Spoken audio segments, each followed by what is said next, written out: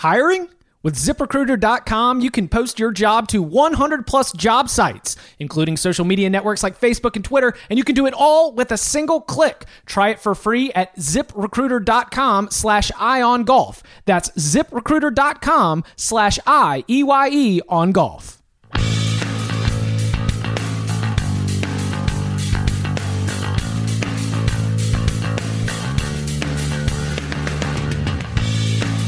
Back here on the First Cut podcast with Kyle Porter. I am your host, Chip Patterson. That's Kyle Porter. Kyle, 2 weeks in a row. This is our third podcast. We are very thankful for all of our subscribers. We are thankful that the golf action has given us some pretty tremendous finishes and some good stuff to talk about as we look back and grade the weekend here on a Monday.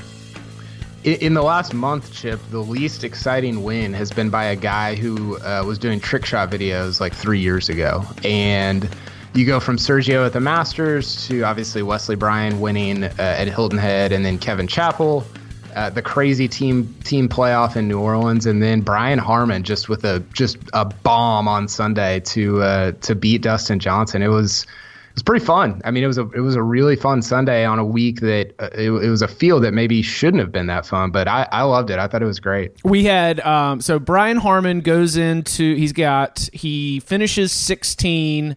And he needs one birdie in the final two holes because we've already had, at the moment, Dustin Johnson and Pat Perez. We'll get to both of those guys here in just a little bit, but they were already in the clubhouse at this point.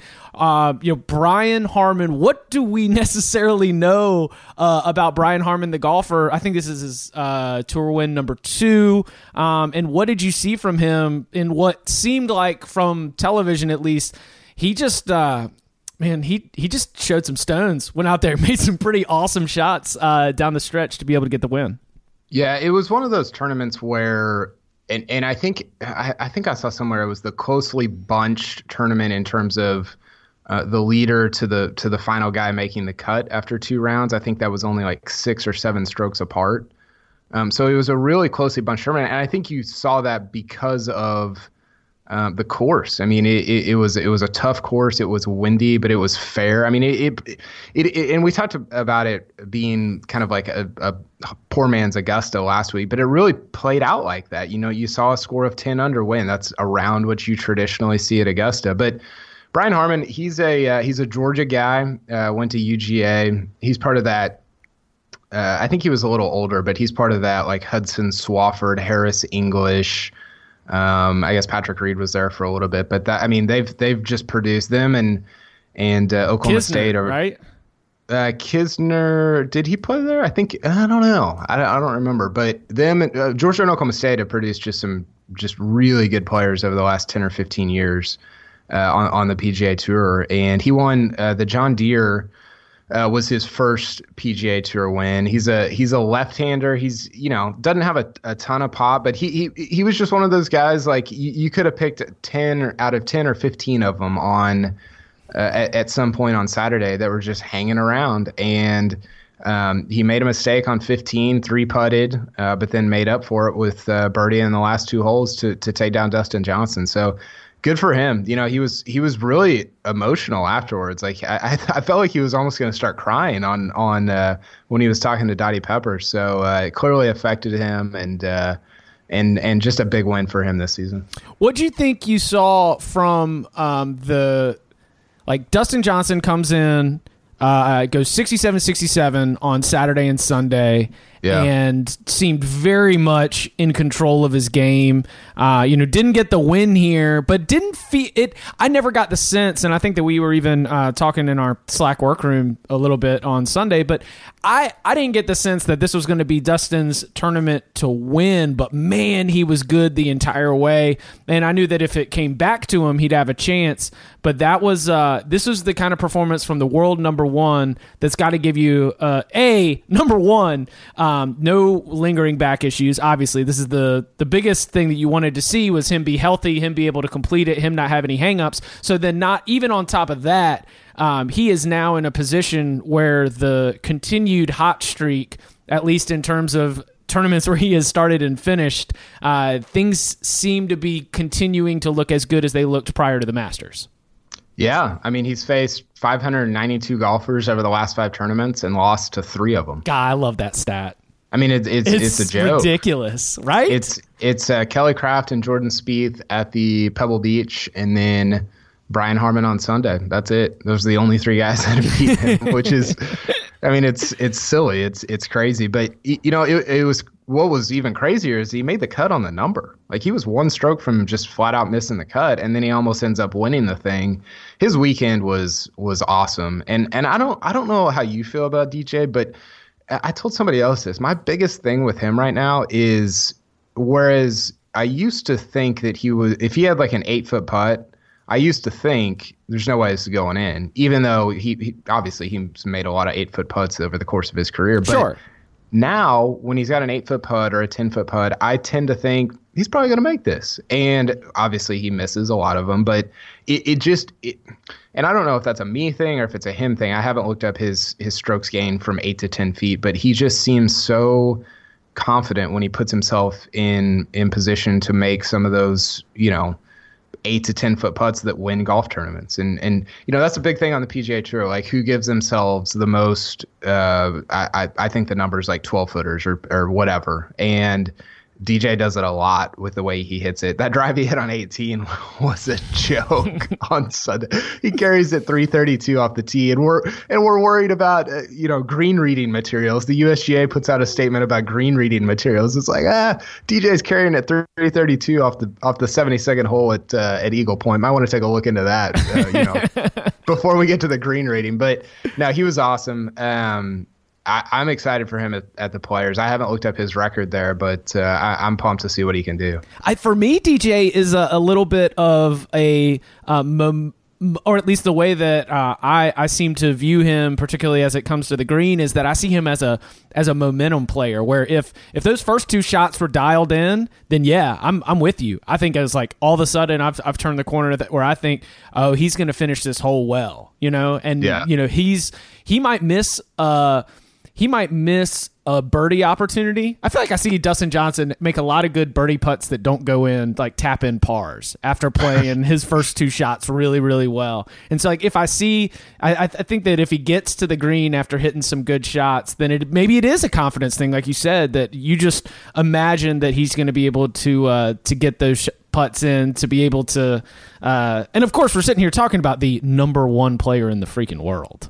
Like, yeah, well, think about this. Like, I'm looking at this right now. He's number 23 on the PGA Tour in strokes gained putting. So he's more or less a top 25 putter on the PGA Tour this year. And if that's the case with guys like him and Rory and a couple other guys at the top, if they're in the top, last year he finished 36. If guys like that are in the top 40 in putting, they're going to have historic years. Rory, I think, was 40th back in 2014 when he won 2 majors and 3 tournaments in a row. So he doesn't have to be the best putter. He doesn't have to be the 10th best putter. He just has to be kind of in that range of 25 to 40. And the way that he hits it and a couple other guys hit it, it's gonna equate to a ton of wins on the PGA Tour. The two players that jumped out at me this weekend as I was taking a little bit of a closer look at this tournament and just continuing to get fired up about this podcast.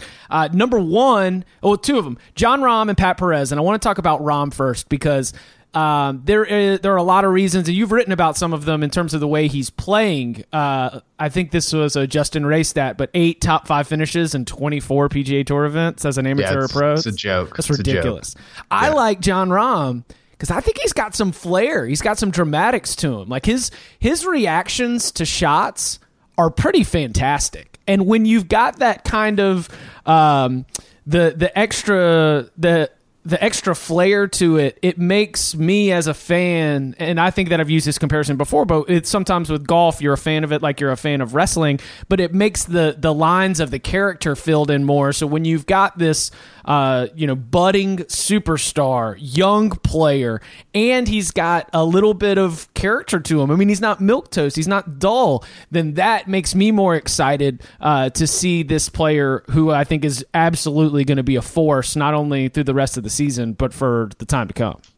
Well, and you know what was really interesting about that? I watched his post-round interview with, I believe it was with Peter Costas, and he was very much out of the moment then, like kind of reflecting back on it. And so he's this guy at such a young age that has learned how to just kind of be a performer on the course and then step out of it when he gets off the course. You know, he was very gracious talking about Brian Harman and just the way things ended. And I think that's great because, I mean, we talk about this a lot, but like when it comes down to it, this is a performance. It is entertainment. And that's why guys like Sergio Garcia and Rory at the Ryder Cup last year, like, we're here to be entertained and it's fun. And the Rahm thing, like, he runs a little hot sometimes, and I think it's great. Like, yeah, get fired up that you missed a putt or that you mishit a shot or whatever, but then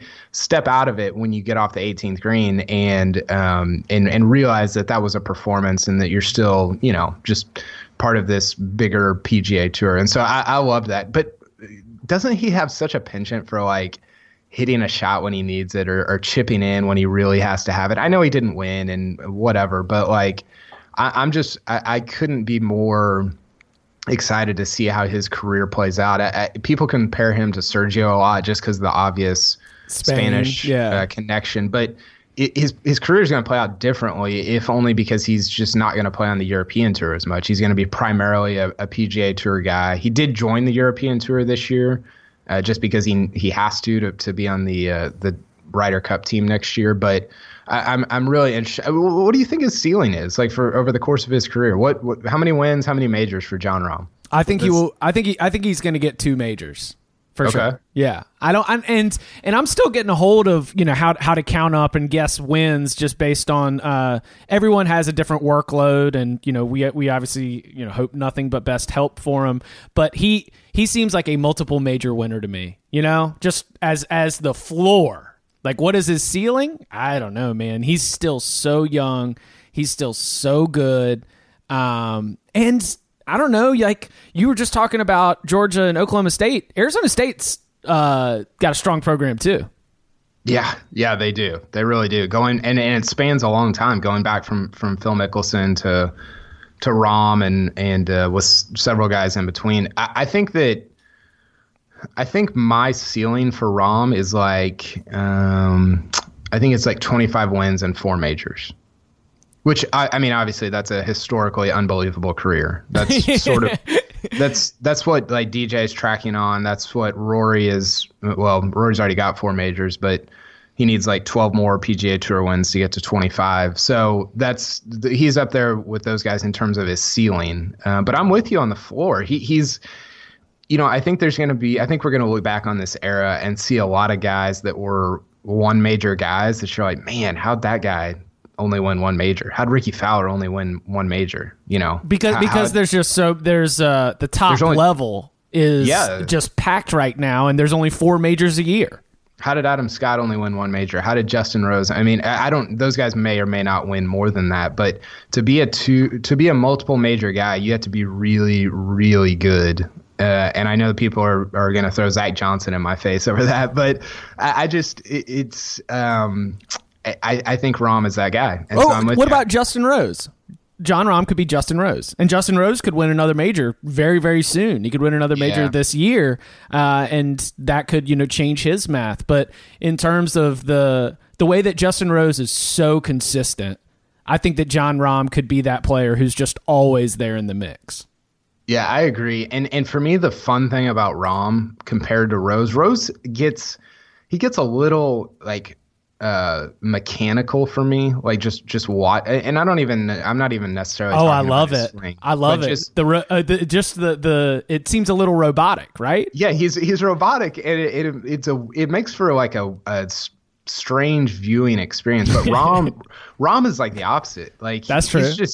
He's like the guy at like in your pickup basketball games who's he's like wearing low tops and like he like has like a long sleeve t-shirt on. And you're like, what is this guy doing? And then he drops like 35.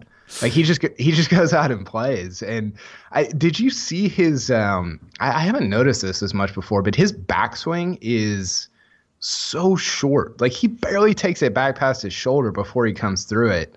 And he gets so much length out of that. I don't know.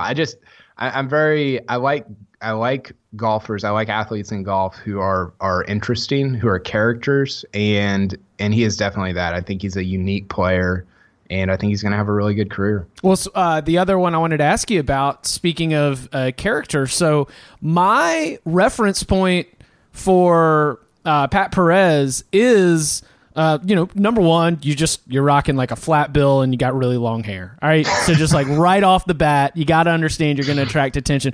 Number two, like his quitting of social media and sort of bitterness about Twitter. And number three, him coming out and being a big voice in the like, where is Tiger at? Of the last 6 months, just causes, just stirring up some controversy. So I can't say that all of my reference points have been great, but I think that he's playing really well right now. Like, what do I make of Pat Perez, and where do you think he's going to fit into the picture as the season unfolds? Well, it's interesting because he is somebody, I think he's around 40 or 41 years old. He grew up playing with Tiger at junior events in California. So he's an older guy and really, strangely, kind of a late bloomer. This is probably definitely his best season so far on the PGA Tour. And he's played in almost 400 events. He's won like almost $21 million over the course of his career. But he's one of those guys who like just sits at, I don't know, like 83rd on the money list, 91st, 72nd, just kind of hangs out there. But he won in the fall after having surgery on his shoulder last year. And then he's been great so far this year. He's got he's got 5 top 10s on the season. That's ridiculous. That's really, really good. And he's another guy he's a character. It's good for the game of golf to have guys like him playing well, and so good for him. I do like the flat bill. He wears it well. It's kind of like the modern Charlie Hoffman look. Remember when Charlie Hoffman had like really long hair and wore the flat bill? Yeah, he's cropped it since then. He keeps it he keeps it tucked under the big hat. He doesn't have those long flowing golden locks quite like he used to. But Perez has Perez has got an extended version of the hair that I remember some kids had in middle school, where you'd put the hat on and then use the blow dryer to get your wings to get it all extended out from underneath it. Yeah, it's a fun look. He was one of the first guys to go over to PXG to use PXG Club. So an interesting cat for sure. He's one of the more interesting and better quotes on the PGA Tour. Alan Shipnuck did a really good profile of him. People should check out on golf.com earlier this year. It's excellent. Nice. I'm going to have to check that out. Are you hiring? Do you know where to post your job to find the best candidates? Posting your job in one place isn't enough to find quality candidates. If you want to find the perfect hire, you need to post your job on all the top job sites, and now you can. With ZipRecruiter.com, you can post your job to 100-plus job sites, including social media networks like Facebook and Twitter, all with a single click. Find candidates in any city, industry, nationwide. Just post once and watch your qualified candidates roll into ZipRecruiter's easy-to-use interface. No juggling emails, no juggling calls to your office. Just quickly screen candidates, rate them, and hire the right person fast. Find out today why ZipRecruiter has been used by Fortune 100 companies and thousands of small and medium-sized businesses. And right now, our listeners can post jobs on ZipRecruiter.com for free by going to ZipRecruiter.com/EyeOnGolf. That's ZipRecruiter.com/IEYE on golf. One more time, for free, $99. Go to ZipRecruiter.com/EyeOnGolf. Patrick Reed went into Sunday looking. He showed up. They showed his black cowboy boots that he got married in. He was very much in a position. Everything, the table was set for P. Reed to come out here and take this thing, and then he dropped to 75. Patrick Reed and then Francesco Molinari, which, by the way, great call on a sleeper. Yeah, he faded, but it was fun. It was the right call. So, like, what did you see from Molinari? You called, but Patrick Reed, crept up here, kind of fell apart down the stretch. What do you make of those two performances? Players that had a share of the lead and lost it on Saturday and Sunday. Well, Molinari didn't surprise me, obviously, because I picked him. But he's been hitting the ball really well this year. I think he's probably moved up into the top 12 in strokes gained tee to green. And this was, as we saw, just a ball striker's course. The Reed thing was interesting because he hit it not very well. And especially on the weekend, he was just couldn't find a fairway. I mean, every time I looked up, he's in the woods, or he looked like Phil down in Mexico earlier this year, but in a sand trap, just all over the yard. And he was scrambling like crazy. I mean, I thought it was impressive that he finished in the top 15 the way that he hit it. He's had a weird year. Like, he's just not played very well. I know he kind of blamed that on his equipment at the Texas Open a few weeks ago. I hate that. I hate that so much. Yeah, it seems kind of weak. Like, just for sure. I mean, that's part of the thing, right? That's like keeping yourself healthy is part of being a professional athlete. Making sure your shoes fit is part of being an NBA player. Like, figure it out. Like, you can't go multiple events with bad equipment. But I don't know. Like, he's just not. He just can't put 4 rounds together right now. And his career, like, his trajectory was so good early on. Like, he's got 5 PGA Tour wins. He's only 26 years old. But over the course of his career, he's only got 25 top 10 finishes. Like, I bet that ratio, one win for every 5 top 10 finishes, I bet it's a lot higher for other guys. Meaning, he kind of seems to like close things out when he's really close. I know he didn't over the weekend, but I don't know. Like, he's just not. He's just not. I just don't really know what to do with him. Like, he's just not hitting it good, and that's a weird thing for him because he's always been a really good ball striker. Like, is he gonna be is he just gonna be a Ryder Cup guy? I would say yes, but 5 PGA Tour wins is a lot. By the time right now, that's his first sentence. Like, if you're trying to talk about Patrick Reed, the first thing you're going to talk about is like fiery, fun performer in the Ryder Cup, right? Yeah, and it's sort of like a rich man's Ian Poulter. Yeah, and Ian Poulter was really good, really successful on the European Tour. He's only won a couple times on the PGA Tour, but obviously he's had all the success at the Ryder Cup, but he never really put it together in major championships. And Reed's been the same way. Still doesn't have a top 10 at a major, which is startling. So yeah, I don't know. I think he's going to be interesting to sort of keep an eye on the rest of the year. His only top 10 is at the Tournament of Champions, and that was only like a 33-man field or whatever. So not trending in the right direction for old Pete Reed. I saw that I believe you took this, you made this in your grades, but Phil Mickelson's I think you said, I don't know what to do with Phil right now. And it makes for like really entertaining viewing, But like, I think it was around, what was it, like 10, 11, 12. Like, he went 4 over through 3 holes or something. And we went from being like, oh, no, never mind. Yeah. He's out of here. Like, what do you see from Phil? Obviously, one of the big fan favorites there at Eagle Point, someone who's going to draw a lot of attention. And when he's like you said, when he's just out there trying to hole out every single time, it's awesome, but I don't know how sustainable that is for stacking up more wins moving forward.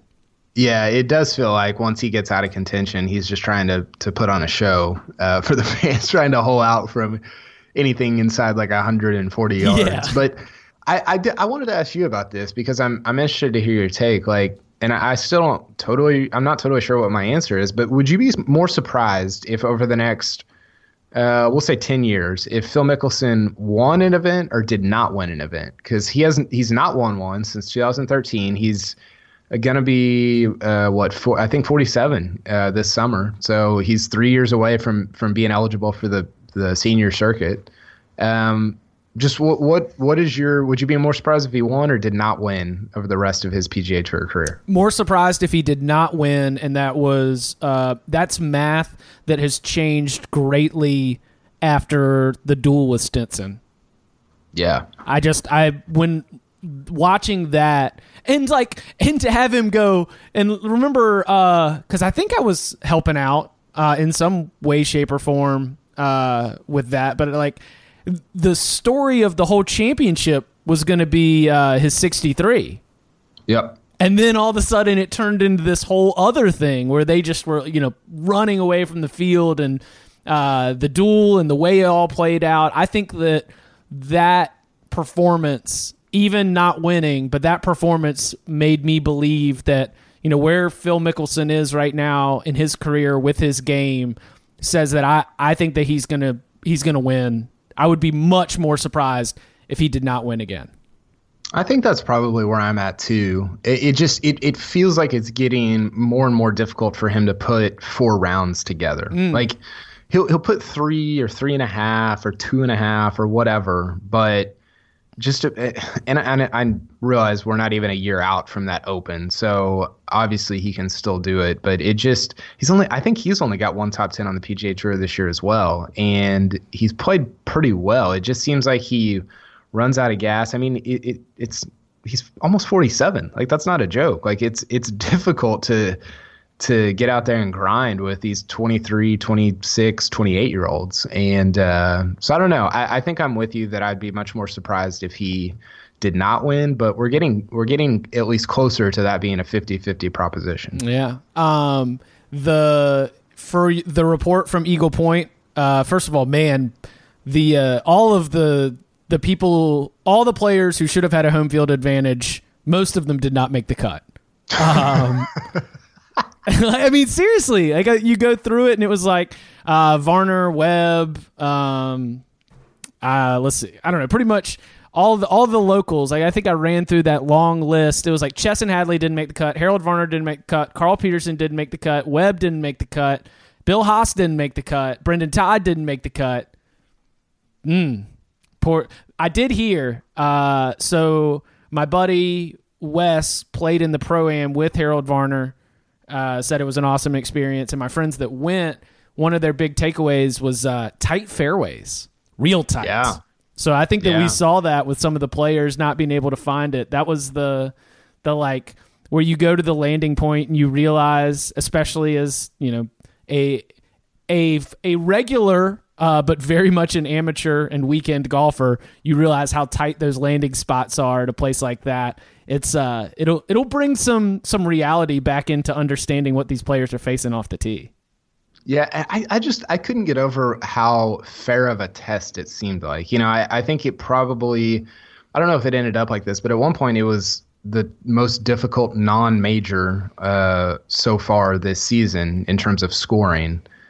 And yet it produced a leaderboard that included John Rahm, Dustin Johnson, Patrick Reed for a little while, really the best players in the field coming in. And it just, I don't know, like the scoring wasn't out of hand. It wasn't, 30 under or whatever, but it wasn't US Open like either. It wasn't 2 over.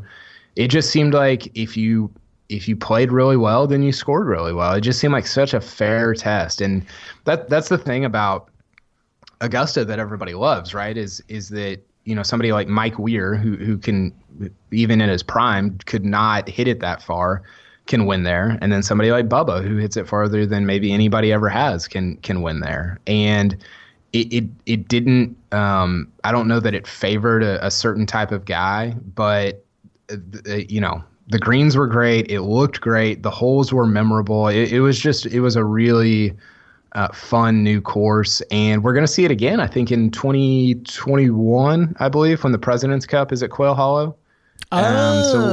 Nice. Yes. So we'll see it again in the near future, which I'm excited about. Well, I'm excited about the near future because the next time that we talk to Kyle, he will be live from the blog cabin. Kyle, you need to let the listeners know. Give us a little bit of a promo. What can we anticipate? And remember, you can follow him on Twitter at Kyle Porter CBS. And I'm sure that because isn't it Shane, Tron, like the whole gang will all be together. So I'm anticipating a good social media presence from the blog cabin. Yeah, many of the people you follow on Twitter probably, or you should be following them, that are under, we'll say 35 years old, that cover golf. are going to be involved in the blog cabin. The No Laying Up fellas, Adam Sarson will be there. The Fried Egg people will be there. There's going to be some PGA Tour folks there. Shane Bacon was invited. I think he's bailing, which is very disappointing. Yeah, real disappointing. Just ejected LPCP from Shane Bacon. But no, it's going to be a lot of fun. I've never been to the Players. We're all super excited to get down there and cover it and just kind of see what it's all about. And yeah, I can't wait. I might be doing this podcast from like a pool swan because we have a house down there and there's going to be pool swan. So I might be doing this podcast on Wednesday from a pool swan. Johnny Manziel may or may not be involved. I hope he is. I really hope he is. I think that we need to find a way to make that happen. I was like, I mean, this is like you will have. Are you going to get there Tuesday? Tuesday night, yeah. Nice. Yeah, you'll have some time to settle in. Well, yeah, it might be SB 2K17 Part 2 if Smiley and Ricky miss the cut. Are you going to just invite them over? Yeah, just say, hey, I don't know what you guys are doing, but we're going to be blogging over here, so that's exciting if you want to come over. I thought it was interesting, the bookmaker.eu players' odds include the ability to bet on how many balls will settle in the water on the 17th hole, with the leading bet, like the most likely, being 36-40. Yeah, is that over the course of the tournament or in one? Oh, that's just. I think that's the course of the tournament. Okay. Yeah. Well, do you know what were the odds on a hole-in-one? Do you know? Yeah, I've got it pulled up right now. Will there be a hole-in-one on the 17th hole? Yes, plus 350. No, minus 500. So pretty. I think. Yeah, that's tough because there's usually not. I think Will Wilcox made a hole-in-one with his yellow golf ball a couple years ago, and it was the first one in it was something crazy, like 15 years or 12 years, something like that. So I probably have to go no on that. Yeah, and it's always more fun to bet on the hole-in-one happening, but it usually doesn't. You've got the plus 100 on will there be a hole-in-one on any hole during the tournament. So you got 12 is the other par 3, right? Well, I mean, I'm sure. No, 12 I think is the renovated par 4. I'm really excited. Like they renovated some of the back 9, and it's going to be. That's another course that I feel like it is such a tough, good test for these guys that it's not. It's not 8,000 yards, but.